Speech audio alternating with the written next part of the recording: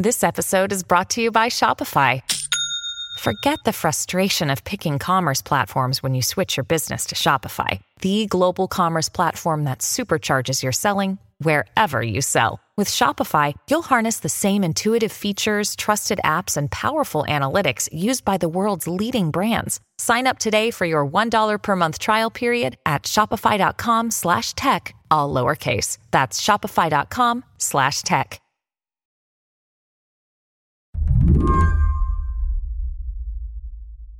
Kevin Rothrock says it's a little hard to describe his job right now. He lives in Connecticut. He reports on Russia. So his work is sort of everywhere, all the time. I think probably of all the people on the Earth, the people I'm most in sync with are like whoever's floating around in the International Space Station, because there's nothing about my routine, my biorhythms that are in sync with like the normal rotation of the planet. Meduza, the website where Kevin's an editor, calls itself The Real Russia Today. So he was the guy I wanted to get on the line when I saw this tape earlier this week of a state television employee barnstorming a Russian newscast. I use the term newscast figuratively. It's more of a hardcore propaganda program. In this video, an anchorwoman is sitting at her desk, blandly reading copy, when another woman jumps into the frame behind her, holding a hand-drawn poster. This woman named Marina Ovsyannikova, who has apparently for many years been an employee at a state television network called Channel One, or Первый канал. It's one of the big ones. She decided to to interrupt an evening news bulletin or news broadcast with one of the most recognizable TV anchors in Russian television. Marina Ovsyanikova's poster reads, "They're lying to you." For about 5 seconds, she's engaged in a kind of standoff. The anchor keeps reading while Ovsyannikova frantically waves her sign. At the bottom, she's spelled out Russians against war in English. And she also managed to yell a few times, "Stop the war, no to war." And then they cut to another segment. What happened to this protester afterwards? So for almost a day, she was totally missing. No one could find her. There were at least 4 prominent human rights lawyers looking for her. And she just surfaced. She was arraigned in a courtroom. But like just before we got on this call, that was in motion. Eventually, Ovsyannikova was released, charged with a misdemeanor. She told the press that she had been questioned for 14 hours. What I wanted Kevin to tell me, though, is whether this moment means anything about how the rest of Russia feels about the war in Ukraine. Something that struck me about the protest on TV and the protester herself is that she'd worked for state TV for a long time as a translator, I think. And the people who worked with her have started speaking and basically saying she wasn't especially political. She talked about her kids and her dogs and the house. Is that notable to you?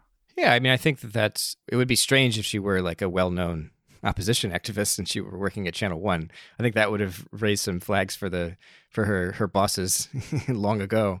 But I think in terms of if you're a Kremlin official and you're hearing that, you're probably concerned. You're probably thinking, okay, well, this is at least one example of somebody being essentially radicalized by the war.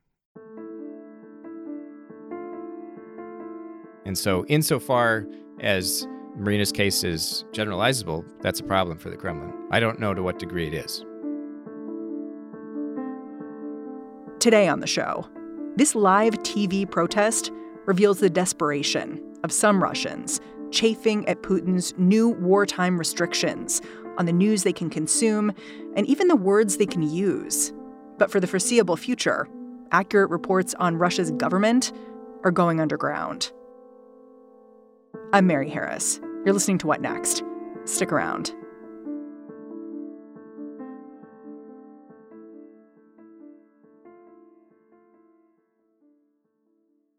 This episode is brought to you by Discover. When it comes to your finances, Discover wants you to know they are the credit card that is always there for you. With 24/7 U.S.-based live customer service, everyone has the option to talk to a real person anytime, day or night. Yep, that means no more waiting for, quote, normal business hours just to get a hold of someone. We are talking real service from real people whenever you need it. Get the customer service you deserve with Discover. Limitations apply. See terms at discover.com/creditcard. Meduza, where Kevin Rothrock works, is an independent Russian news website, born from the ashes of a media outlet that crumbled under Kremlin pressure. In 2014, Meduza's founders decamped to Riga, Latvia, but they committed themselves to covering Moscow remotely. The Russian government has not really liked this arrangement. Last year, they declared Meduza a foreign agent, which complicated the site's business model, making it harder to sell Russian ads. The site's now wholly dependent on donations from outside of the country that it covers. This is all to say that Meduza's staff, they've come to expect hindrances from Vladimir Putin's government. It's just that this time, Kevin says, the state's crackdown is widespread and much more severe. So Meduza has had to evacuate its Moscow bureau. All its staff have had to leave. And the ones that couldn't leave or didn't want to leave, because obviously this is their life, they had to unfortunately quit because they were concerned that working for a media organization that is an active violation of Russia's new censorship potentially puts them at risk of, felony charges. And that's not something that we wanted them to risk, and presumably they didn't want to risk it either. How does that impact the work you do? Like what stories you're able to tell? I mean, it's not great, obviously, and I think that this goes across the board. The quality of the information we're going to get out of Russia for the foreseeable future will be significantly degraded. I used to say that this was true of Russian language media because Russian censorship generally didn't target foreign media, foreign correspondents. I always thought that they were kind of in a privileged position. They were safe because they weren't Russian people. Yeah, I mean, it would have been an international scandal to lock up a New York Times correspondent for 15 years because they wrote an article about an obvious war. But at this point, that is a serious concern. And now everybody's going to kind of have to do what Meduza was set up to do. Meduza did always have correspondents in Moscow, but our headquarters were always in Riga. And we were always built around the idea that it's just not safe to be too exposed in Russia. And so now everybody's going to kind of have to take that lesson, I think. And without any correspondence in Moscow, without any regular kind of dedicated full-time staff, that's going to hurt the quality of information you can get. It's also, because of the current climate, the officials are not going to be as eager to talk to correspondents. It is notable that Meduza is a website that covers Russia, but is doing it from Latvia. You're like journalists in exile, essentially. Sure. More so now than before. So can you just lay out for me over the last few weeks which news sites and social media pages have been shuttered or blocked in Russia? Well, so Meduza, number one with a bullet. Your website. Yeah, yep. Russia also had these independent broadcasters, Echo of Moscow and TV Rain. How important was it that these broadcasters were shut down? They're both tremendous blows. Those are the real titans of multimedia when it came to Russian free press, essentially. And, websites like Meduza, for instance, we have multimedia aspects. You can go on Instagram and watch our reels or whatever the kids are doing these days. But it wasn't like a live running stream of video that people could tune into. The fact that those two outlets are gone it's hard to exaggerate the blow it is to Russian free press. I mean, I don't know how much this will mean to your listeners, but there's a prominent website called Mediazona. It was established by two of the founding members of Pussy Riot, interestingly enough. And they put together this website that focuses exclusively on Russia's legal system. And so they are the premier journalists working on criminal trials and criminal investigations. And they were blocked also.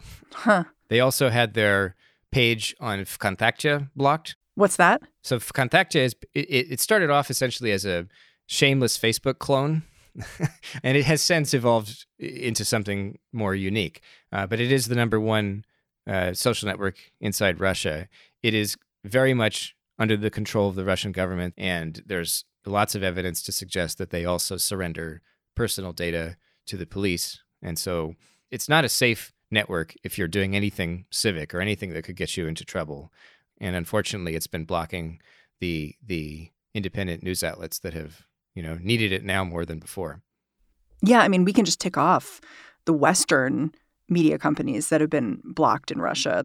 Facebook's been blocked. TikTok wasn't banned, but Russian users haven't really been able to upload videos for a while, is my understanding. Yeah, that's right. And it could be blocked because they've started blocking videos featuring speeches by Putin, which is that's a big no-no. You don't want to do that. That's going to make them upset. And so I know that the federal censor has, officially appealed to them saying, don't block Putin's videos. That's unfair anti-Russian censorship. I sort of add up all of the institutions that have been blocked or shut down or are struggling right now in Russia, and it feels really dramatic. It feels like a curtain coming down. Like an iron curtain? Kind of.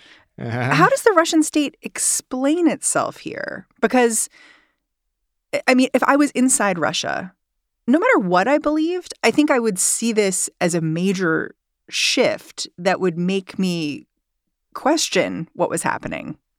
I don't know if it necessarily feels like a major shift to ordinary Russians. These outlets, while they did have large audiences, they're still somewhat peripheral. Probably more people have noticed, the loss of Instagram, I would imagine, than they have the loss of, MediaZona or whatever. But in terms of it being a strange time, I don't think that's lost on people. I do think that Russians are inevitably aware that something's happening, and they've been primed for that. The narrative being that the West is conducting economic warfare against Russia, which is not untrue. And in that regard, I'd say that they've been prepared for something big to happen. The Kremlin has done a good job, I think, of preparing people for uncertain times and so on. Yeah, I mean, Meduza, your website, did an interesting explainer just laying out how the Russian government in the last couple of weeks has come forward with all of these explanations for what's happening and why we're protecting you and your children from misinformation. Like there was a curriculum rolled out in schools. Could you explain this for listeners who don't know about it? I think it was 2 weeks ago now. The Ministry of Enlightenment, I believe, is how it would be translated. So it sounds a little strange, but that's what it's called. It's really just an offshoot of the Ministry of Education, but so maybe it's not fair to call it enlightenment. Although that is the direct translation. But they had this like national live stream. It was people were told to tune in, classrooms, if I'm not mistaken, at least teachers, and they were told to tune in. And what it was a 45-minute video of like an 8-year-old girl sitting in a TV studio surrounded by two guys. And essentially they had her ask questions and they would ask her questions about footage that was coming out of Ukraine. An 8-year-old girl? It was very weird. She looked 8 or 10, like no older than that. So the idea was to demonstrate how impressionable she was? Oh, no. The idea was just to show a girl asking questions, a child asking questions, and then to steer her to the truth. And some of the questions were, I've seen videos of missiles hitting buildings in Kiev, and they're saying the Russians fired them. And then one of the guys says, oh, well, let's review the footage. As you can see, the smoke trail on that missile is white, and Russian missiles have a darker smoke trail, so this is clearly a Ukrainian missile. And she says, oh, okay, thanks for telling me. Weird stuff. Wow. And that's not true, I assume. I also assume, I don't know, I'm not a military person, so even if it were true, it's still very weird to me, but I will go out on a limb and say it probably isn't.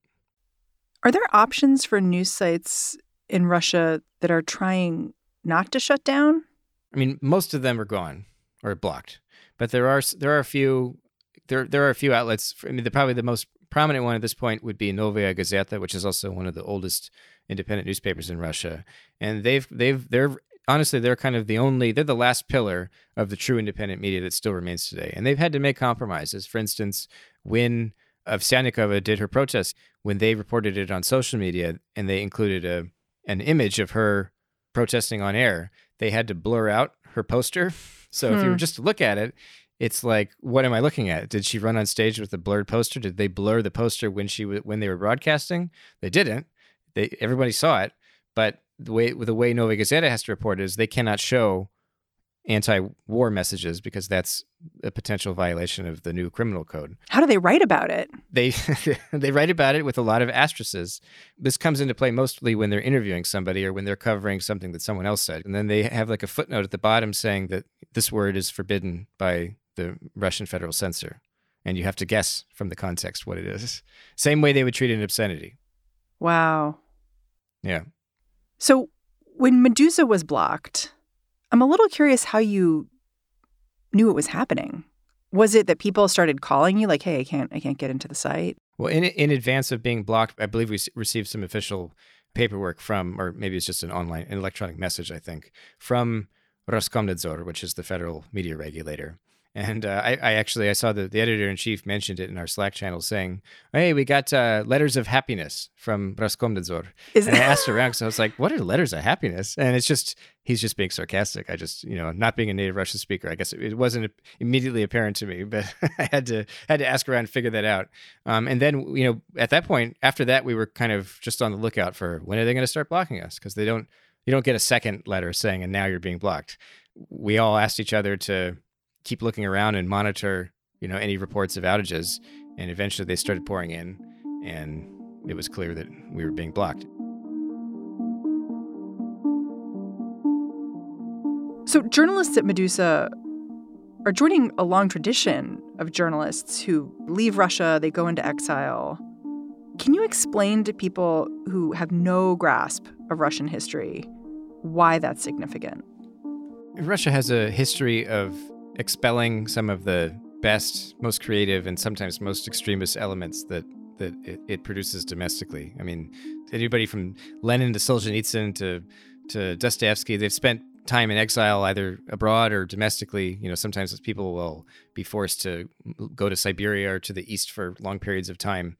And it's just a phenomenon of Russian history. It's kind of, I'm not a world historian, but it seems unique to me insofar as there's these cycles where the core movers and shakers of Russian society have to go away for a while. And we're seeing a major spike in that right now. And there's a presumption that after Putin, the system will either collapse or begin to crumble. And that will inevitably lead to another sort of spring where there's liberalization and opening up. And there'll just be this kind of recurring cycle. And, the dream is that will one day break and Russia will become just another boring Luxembourg or something like that, and no one will want to write about it anymore. I know several Moscow correspondents that joke that when they were working there in the late 90s, early 2000s, and the free market was kind of settling in, they had the successful transition from Yeltsin to Putin, and there was still independent media. Russia was by no means a normal Western country at that point, but it seemed like the general trajectory was that in a generation, it was going to be just a kind of boring, kind of Poland or something like that. And that was going to be it. That was kind of the end of history for Russia. And it didn't turn out that way, unfortunately, I would say. More in a minute with my guest, Kevin Rothrock. He's the managing editor of Russian news website, Meduza.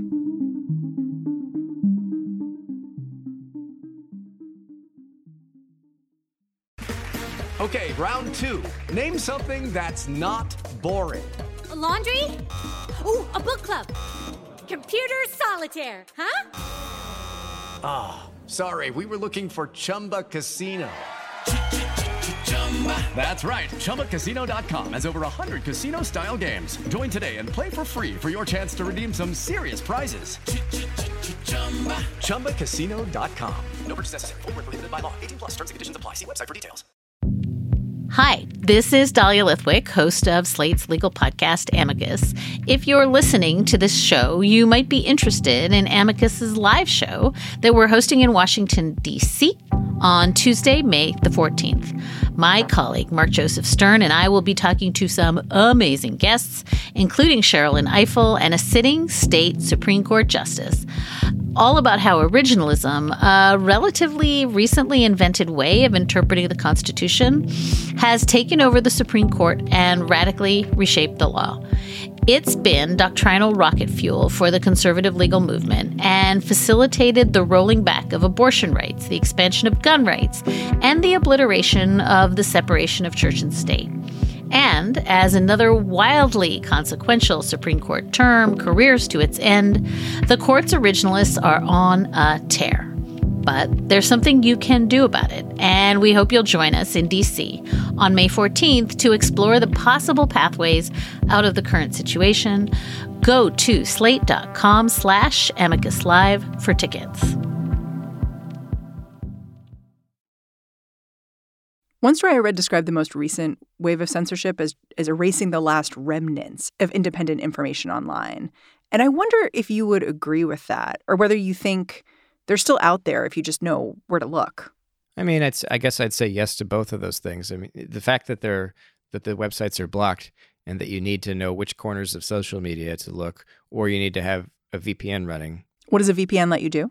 VPN lets you circumvent censorship. It's a virtual private network. It basically tunnels you into the internet through a different part of the world. If you're using a VPN and your exit node is somewhere outside Russia, you can access Medusa's website or any of these blocked websites, no problem. And same goes for all the apps and so on.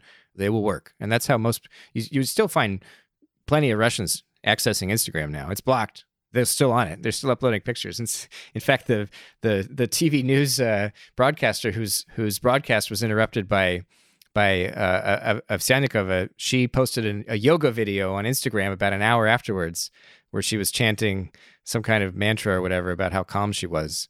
I think she was trying to brag about how she kept her cool or whatever. But it was on Instagram. It's like, lady, your government has said this is an extremist organization, essentially. Like, they haven't actually stamped that in law yet, but it's coming. And I don't know, like, this video is going to be illegal in a few weeks. So anyway. I know you said Telegram is a way that some Russians are getting independent information. Can you explain how that works?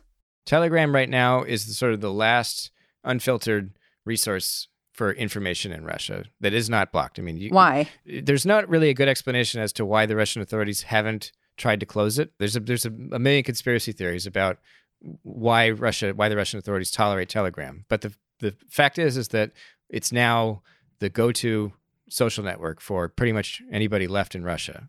How does it work? Like, if I open it up, like, what do I do? Where do I go? So I will say, I can't speak to the data security about Telegram, and I'm aware that lots of people say that it's terrible, that nothing is secure, everything can be grabbed. A lot of data security people tell you that. As somebody who doesn't understand that, or doesn't necessarily always care because I'm not sharing my social security number on it or whatever, what I would say is that it is an absolutely beautiful app. It is just so gorgeous to behold. It's just very pretty in terms of its user interface. It's a mix of messaging and public channels. Telegram channels are extremely popular. It's the hotbed of Russian blogging today, and not just blogging, but also professional media outlets are sharing their stuff there. So you can find like-minded people. You can find anything. You can find absolutely anything. You could find all the worst, most illegal things. I think you could find, human rights activists and poetry. It's the whole internet shoved into an app that is built on messaging and multimedia. You can share videos and music and all that stuff. So there's almost no content moderation on Telegram. So it is kind of the Wild West. Yeah, it's interesting listening to you. It sounds to me like what the Russian government is doing here is just making the bar higher and higher and higher for getting good quality information, and making it so that you need to use apps where there's probably also a lot of misinformation, so it's quite cloudy.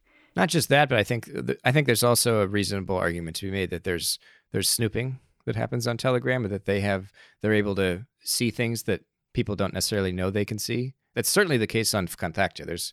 There's evidence of Kontakte just sharing user information with the police.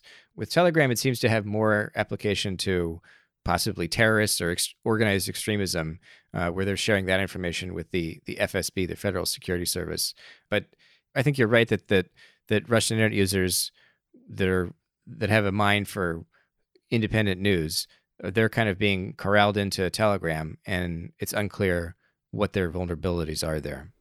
You can see how in an environment like this, it might be easier for the Russian government to control the narrative because they're making it so difficult to get news that's accurate.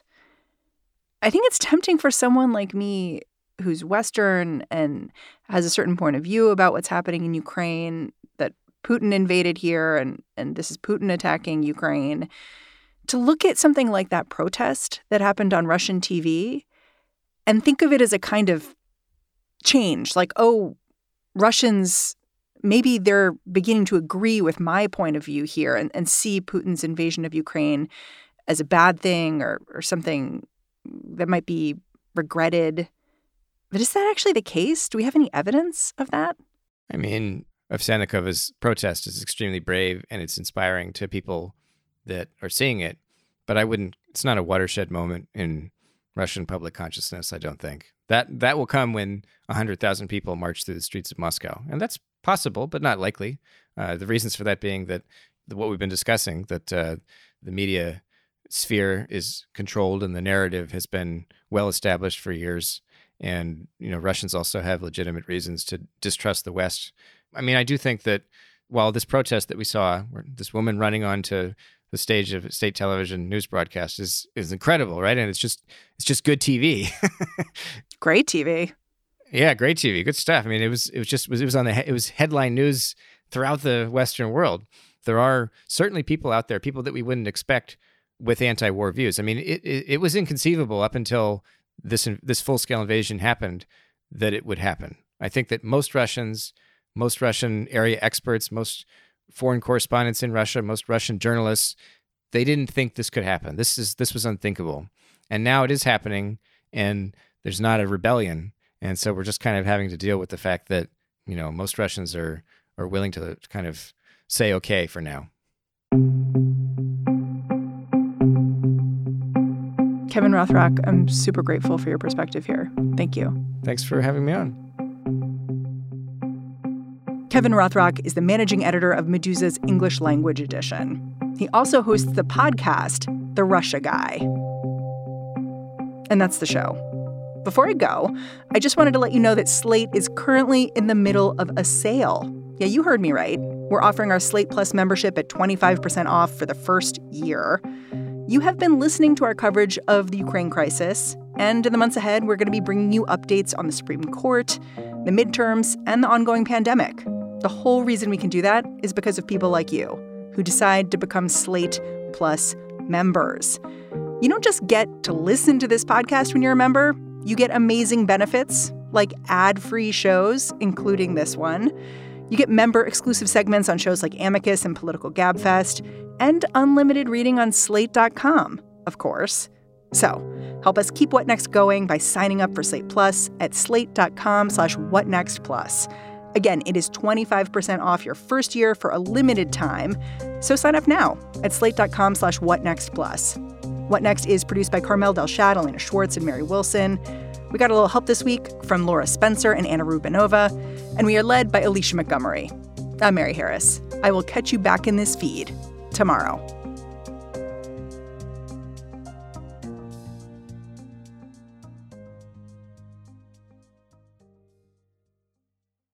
Sick of being upsold at gyms?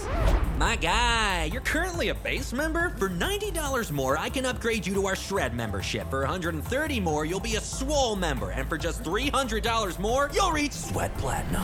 At Planet Fitness, you'll get energy without the upsell. Never pushy, always free fitness training and equipment for every workout. It's fitness that fits your budget. Join Planet Fitness for just $1 down and $10 a month. Cancel anytime. Deal ends Friday, May 10th. See Home Club for details.